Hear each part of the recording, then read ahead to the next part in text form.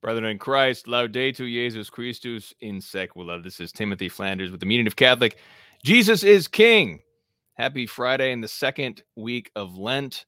We're continuing our series, Pope Benedict Vindicates the Trads. This is a series of conversation among trads about the teachings of Joseph Ratzinger and his life, and later Pope Benedict, and how Pope Benedict vindicates the traditionalist position and the traditionalist movement.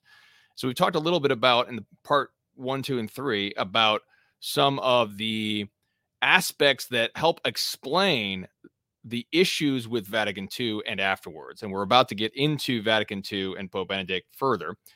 So today we're going to talk about post-war naivete and understanding what that is and why that is, and help that explain what happened at Vatican II, why it was done, why it failed. So we're going to get to that in just a minute. First, if you have benefited from this content, this is free content for all, but it's not free to produce. It does cost time and energy and money, and this lay apostolate runs on your donations. And we're hoping to grow further this year to really expand into something that really supports the Catholic lay apostolate. The Catholic lay apostolate is traditionally reclaiming the two swords doctrine, wherein lay people take a formative role in shaping Christian society. Right now, we live in a clericalist era, which has destroyed so much of the situation that we're having. And we need lay leaders to once again arise, as they have since Constantine the Great and before, to propagate the gospel, to Christianize society, to build Christendom. And so that's what this lay apostolate is all about. So please support us to help us grow so that we can do this and help support all lay people in reclaiming our roles as lay leaders and as families, Catholic families in this time. So patreon.com/meaningofcatholic. You can also donate at meaningofcatholic.com. Coming up soon, we'll be talking further into more controversial topics. Tomorrow, we're recording a show on the demonology of geopolitics. So we're analyzing current affairs and looking at the ways that the fallen angels are involved in nations and in wars and rumors of wars. Just did the show yesterday about the conspiracy of Antichrist, the book of Revelation, understanding the situation through a Catholic lens, and understanding what is the true conspiracy, what are false conspiracies, and how do we navigate this as Catholic families. So we're getting more into that, obviously, with the consecration of Russia impending and everything going on. We're getting further into a lot more deeper things that are very controversial. So that's where that's the Guild family stream, is when we talk about all those controversial things. So that's what's coming up. So let's get on to our topic. Vatican II and the post-war naivete. Kennedy Hall, our confrere here at Meaning of Catholic, really put it very well when he said that Vatican II is the post-war council. And we can't really understand Vatican II, especially on a historical level, but even on a magisterial level, unless we understand the context, the historical context for what was going on at the time. Now, Pope Benedict, so what we're going to do here is we've talked a little bit about how Pope Benedict was right. Like, he has sort of trad positions, if you will, in certain ways that vindicate the trad position. Now, starting today and next week, God willing, we'll talk about his naivete and how Pope Benedict and Joseph Ratzinger's mistakes, his blind spots, actually also vindicate the trads. So we'll be talking about how Pope Benedict agrees with the trads, but also how Pope Benedict, his sort of missteps or naivete, also vindicates the trad. So post-war naivete. Let me start with this quote, actually. So this is from Peter Seewald, Volume 1. This is the magisterial biography of Pope Benedict. And this is describing the post-war world. Okay, so when we say post-war, we're talking after World War II. It says this. So this is talking about in Germany. This is Peter Seewald, page 132. Peter Seewald talking. It was a year, talking about 1945, 6, 7. It was a year of new possibilities and a new beginning out of the wreckage, resurrection from ruins. One of those incomparable moments history offers to pause, no longer to go on as before, a chance to change things, to kindle a light of hope. Those born later can barely fathom the emotions of that time, to feel on your skin what freedom means, to have a future again after being persecuted or even condemned to death in a free world. So this is what it felt like in Europe after the defeat of National Socialism. There was this great euphoria, this great optimism that the evil has been vanquished, and now we can finally rebuild. It was a nightmare, and now it's over. Not only that, there was a hero in that story for Europe. Here's what Pope Benedict said in his Hermeneutic of Continuity speech. So he's talking about the post-war naivete, the post-war optimism. Quote, people came to realize that the American Revolution was offering a model of a modern state that differed from the theoretical model with radical tendencies that had emerged during the second phase of the French Revolution. Catholic statesmen demonstrated that a modern secular state could exist that was not neutral regarding values, but alive, drawing from the great ethical sources opened by Christianity. Now, perhaps the most prominent among these churchmen, which Ratzinger may be referring to, is Jacques Maritain. Jacques Maritain immigrated to the United States in the 1920s, and he came from a France that was extremely divided, bitterly divided between monarchy and republicanism. It was a France that had been torn by the French Revolution, by the genocide against Catholics, and had been bitterly fighting among Frenchmen for some 120 years at the time. So he comes to the United States, and he experiences a different flavor of republicanism, which is the American version, which is a great breath of fresh air. He doesn't see the same bitterness that he experienced in France. And in the 1920s, he writes a new book called Integral Humanism. And this is his effort to promote something like what we call the American experiment, which is the polity of the United States, which is this secular republic. But as Ratzinger says, it's not neutral towards values. It does have sort of a quasi-religious Christianity, something like that, which is true, historically true. As the American Revolution is a conservative anti-Catholic revolution, which was pro-Catholic in some senses. And we don't have time to get into that, but the point is that it is entirely different than the French Revolution in terms of its attitude towards the church and religion in general. And so Jacques Maritain says that, and he sees this. He's like, wow, this is totally different than the French experience. So he writes this praise of the French, the United States republicanism. And then he writes his reflections on America, which is in the 1950s during this period of post-war optimism. He writes this. This is in Reflections on America, 1956. It will be necessary for the European spirit and the American spirit to meet and cooperate in common goodwill. It is possible to be more specific to say what the world expects from America is that she keep alive in human history a fraternal recognition of the dignity of man. In other words, the terrestrial hope of man in the gospel. Now, I want to explain what they're talking about when they say the dignity of man. In a good sense, they're talking about the freedom of the individual person to be free from something like National Socialism. This is the context of what they're talking about. National Socialism was an extreme pagan regime that was attempting to impose its will on all human persons, all families, to make everybody an object of the state regime. So there was no freedom whatsoever. And so having this freedom, this dignity of man, that there was this true freedom, a good amount of freedom, not making someone an object of the state to do the state's will.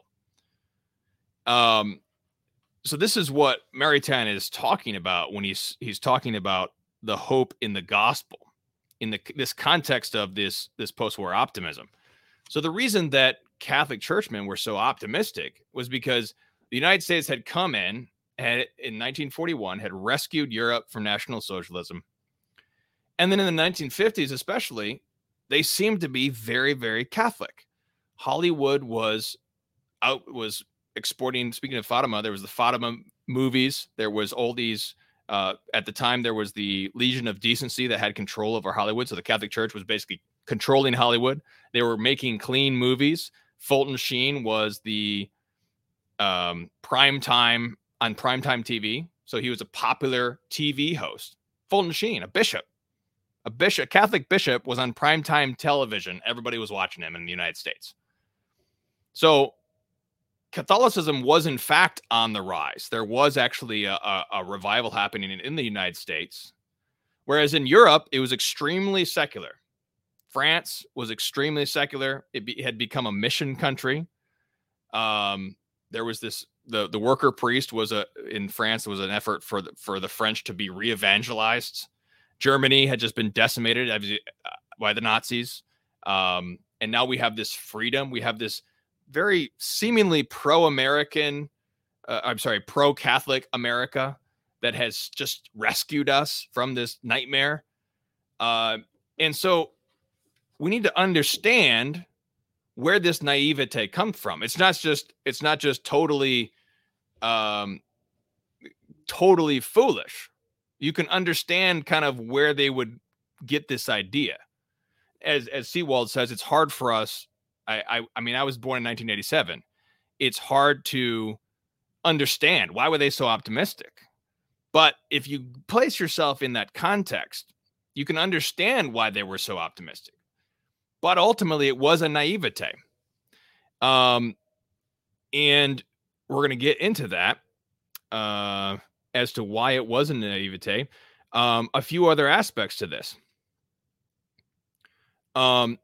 We had Hollywood and Fulton Sheen. We had the foundation of the United Nations, which was in its essence of trying to prevent the catastrophe of World War. In that sense, it is an imitation of Christendom because it is attempting to keep peace in the same way that the Pope attempted to keep peace in Christendom and was far more successful for other reasons. The United Nations is founded after the war and as another party, just like the League of Nations that had failed. So there's this great optimism, and there's a rising younger generation, which is coming to the fore, who is pushing off what their elders did. And the reason is because their elders were Nazis. So it's not only the type of thing where, this is like Marxist feminism rebelling against the elders rock and roll. It's not just that bad stuff. It's realizing that actually our elders became Nazis. So we have a problem with some of these older ideas. We want to actually build something new on the ruins of what just happened. And so, but we actually want to do it in a Christian way, in a new way that's going to actually work. And so here's what comes this post-war optimism. Now, I'll read this in just a minute. The big thing, Justin the Catholic is pointing out JFK. So this is the other big optimism. Right in 1960, he gets elected. JFK, first Catholic president of the United States. This great optimism, and he's the one preaching this message so much about optimism. And hold on a second. Hey, Jack, I need you to wait 5 more minutes, please. Yes, you can. All right.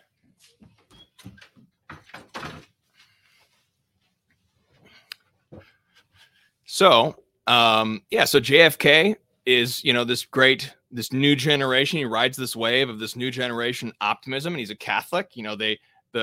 The United States accepts him. This is a huge moment in the history of the world, in the history of the modern period, I should say. And then right when the Vatican II Council happens, you have the Cuban Missile Crisis. And so we have this great scare. Are we going to go right back to the same thing again? This huge nightmare that we just had. But they resolved this nuclear crisis by doing what? Dialogue. They dialogue. JFK dialogues with the Soviets. They work it out. Crisis averted. Wow. That's a great way to start the Second Vatican Council. We just had dialogue with the United States, who's this moral leader. We can actually do this. We can build back better. we can make something better out of the ruins of National Socialism. It's like within their grasp. They're so excited. We're actually going to do something. We're going to make the Second Vatican Council. We're going to go out and evangelize. We're going to take back all these things. So this is all the naivete that's just pumping through the council halls. Everybody's so excited. I want to read one last quote here, and we'll get to some questions. So here's Ratzinger.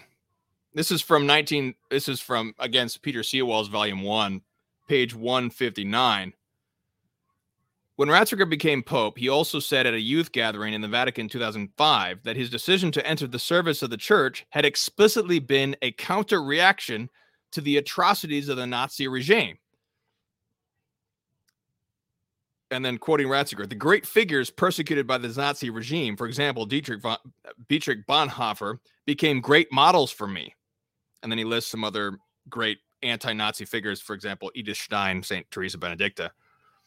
So there's actually this strong clerical class, like somebody like Ratzinger, who views his own priesthood as entering into this post-war optimism directly opposed to what just came before the Nazis. Because the Catholic Church in Germany opposed the Nazis from day one to the end.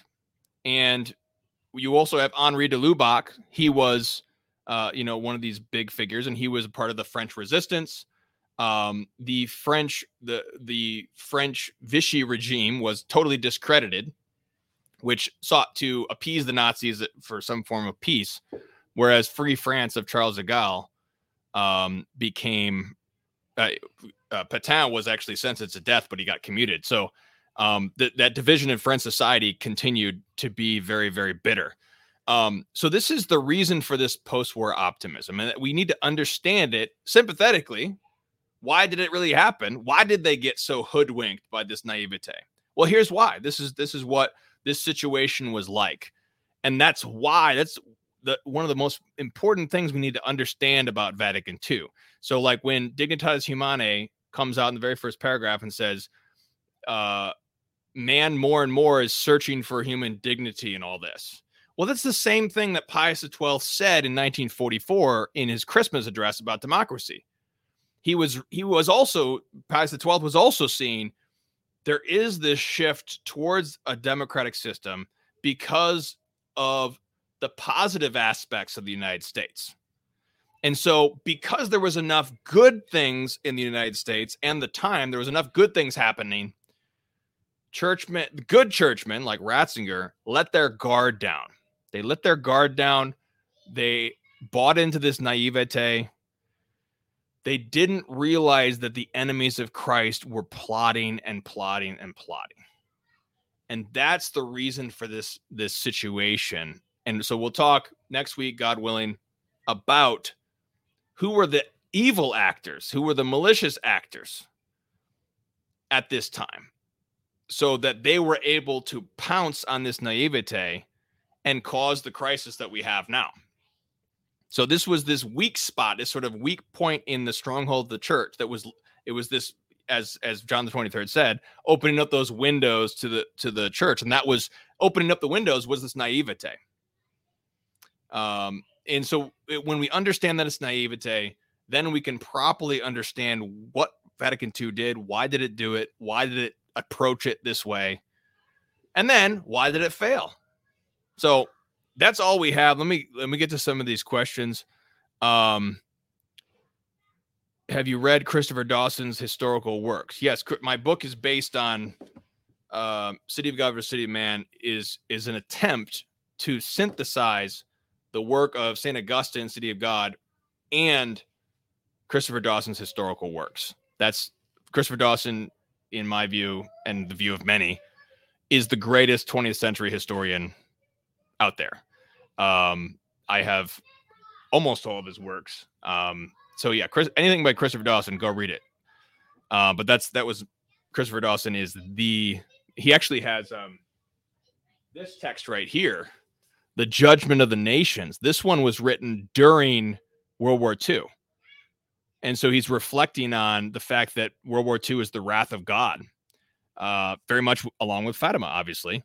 It doesn't appear that he was very well versed in Fatima, but he was able to perceive this because he was such a pious Christian historian. Let me just take a look. Yeah, With Burning Desire by Pius XI is a great work on the evil of National Socialism, politically, socially, and culturally. Yes. And there's a lot of myths and lies about the church under the Nazis, but the bottom line is, looking at the historical record, the hierarchy, the papacy, the bishops, the greatest layman at the time, Dietrich von Hildebrand, were fighting tooth and nail against the Nazis and defending the Jews and other groups that were targeted. Themselves, Catholics were among the greatest targets against this regime. So anyone who tells you otherwise is really buying into these myths that were propagated after the war. What's the verdict on Action Française? I'm not sure what you're asking, but it was suppressed in 1927, very much falsely. It was a terrible mistake of Pius XI, terrible mistake, which was a disaster. It really was a disaster for the church in the 20th century. Cardinal Billot resigned in protest at this unjust suppression. Fulton Sheen was so watered down with his message that Protestants felt validated in their heresy. I think that's not really not very fair, I think. I mean, you have to understand the context here. I mean, Fulton Sheen is preaching to Protestants, bringing them to the faith. I mean, he's converting people like Bella Dodd.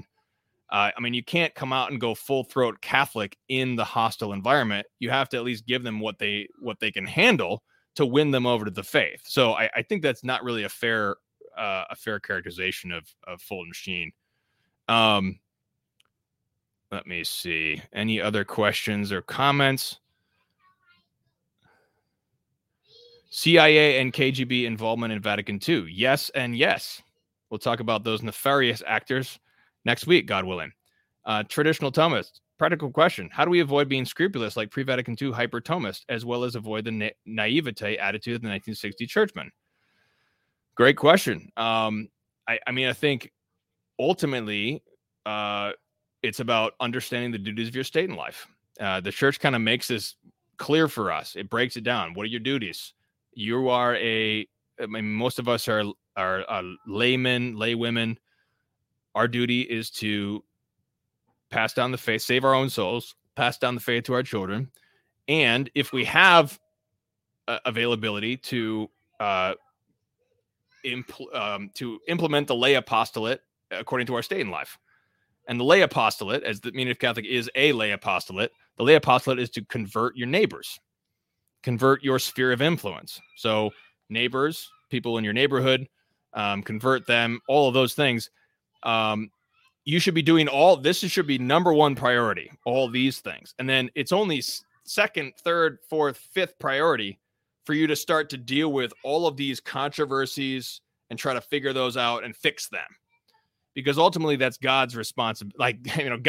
Christ is the head of the church. And so we don't need to worry. Christ will fix his church. I'm going to present in this series my own theory, my own hypothesis that I have in my book as to why did God allow Vatican II?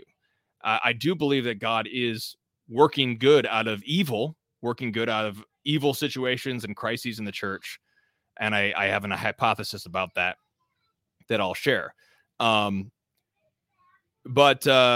I think that ultimately we need to really restore a true Catholic sense, in the sense that most of us, or many of us, I think many people need to just get back to their state in life, get back to what they need to be doing in their local community and their family, and focus on that. And then all the news and the international stuff, that's not your responsibility, unless you might be a lay leader, or you might be, you know, somebody who has more influence or something like that. Then you can deal with all that stuff. But a lot of us would just need to ignore Vatican news and get on with our saving our souls and saving our neighbor's souls. So I think if a lot of us did that, but I think like this series, for example, is a lot about trying to address a lot of people who are doubting in their faith because of all these issues. People who are looking at these histories and they're just like, you know, the church is lost. You know, the gates of hell have overcome the church or something like that, and they're losing their faith, and they're want to become Greek Orthodox or whatever have you. So we're trying to address a lot of that stuff. That's the purpose of this show. And this is so, you know, if this type of depth or this type of you know, macro view is not helpful to the duties of anyone's state in life, turn this off and go save your soul and your family. You don't need to watch me on the internet. Even though, as I noted, you know, this is part of my own family income is making money on this so that I can support my own family. So it's part of my duties of my own state of life. But I think the internet can be a trap sometimes. So I don't know. I don't know if that's helpful. But I mean, that's my 2 cents. Let's see.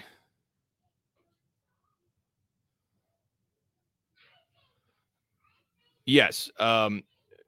Axiom for us says the condemnation was reversed by Pius XII in one of the first acts of his pontificate in 1939. So everybody knew it was wrong, or a lot of people did. And then Pius XII immediately reversed it. But by that time, it was too late. So the period of 1927 to 1939, many liberals had already taken over the episcopate because of that.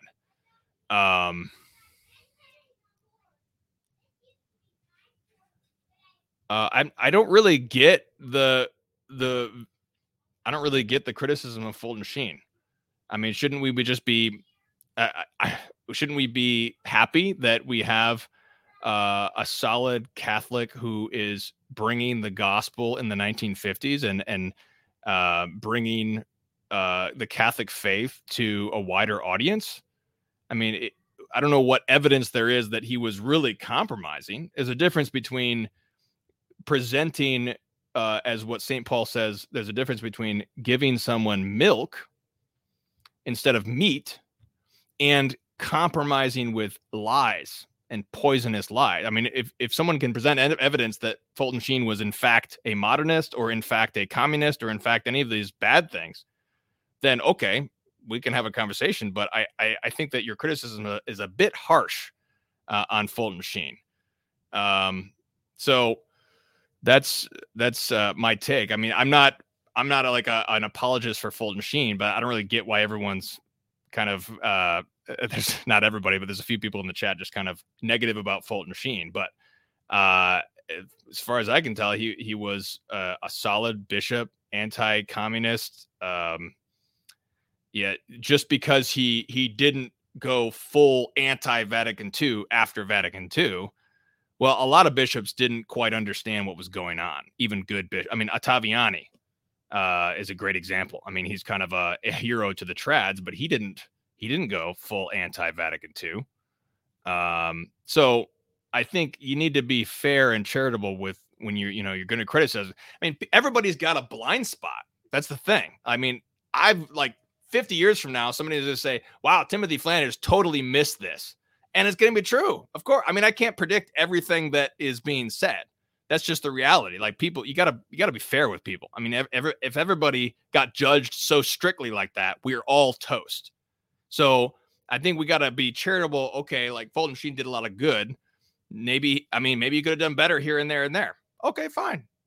But that's kind of I mean, that's just a charitable approach to your own father in the faith who has now gone to his eternal reward. So I think we need to be a little bit more charitable, but that's just my take on that. So, all right, well, that's all we have. Let's offer up an Ave to Our Lady of Fatima, praying for the consecration to come, that it may be according to Our Lady of Fatima, and for peace in Ukraine, the conversion of Russia and Ukraine, the conversion of all of our souls before the dread judgment seat of Christ. In nomine Patris et Filii Spiritus Sancti. Amen. Ave Maria, gratia plena, Dominus tecum, benedicta tu mulieribus, et benedictus fructus ventris tui, Iesus. Santa Maria, Mater Dei, ora pro nobis peccatoribus, nunc et in hora mortis nostrae. Amen. In nomine Patris et Filii Spiritus Sancti. Amen. Jesus is King.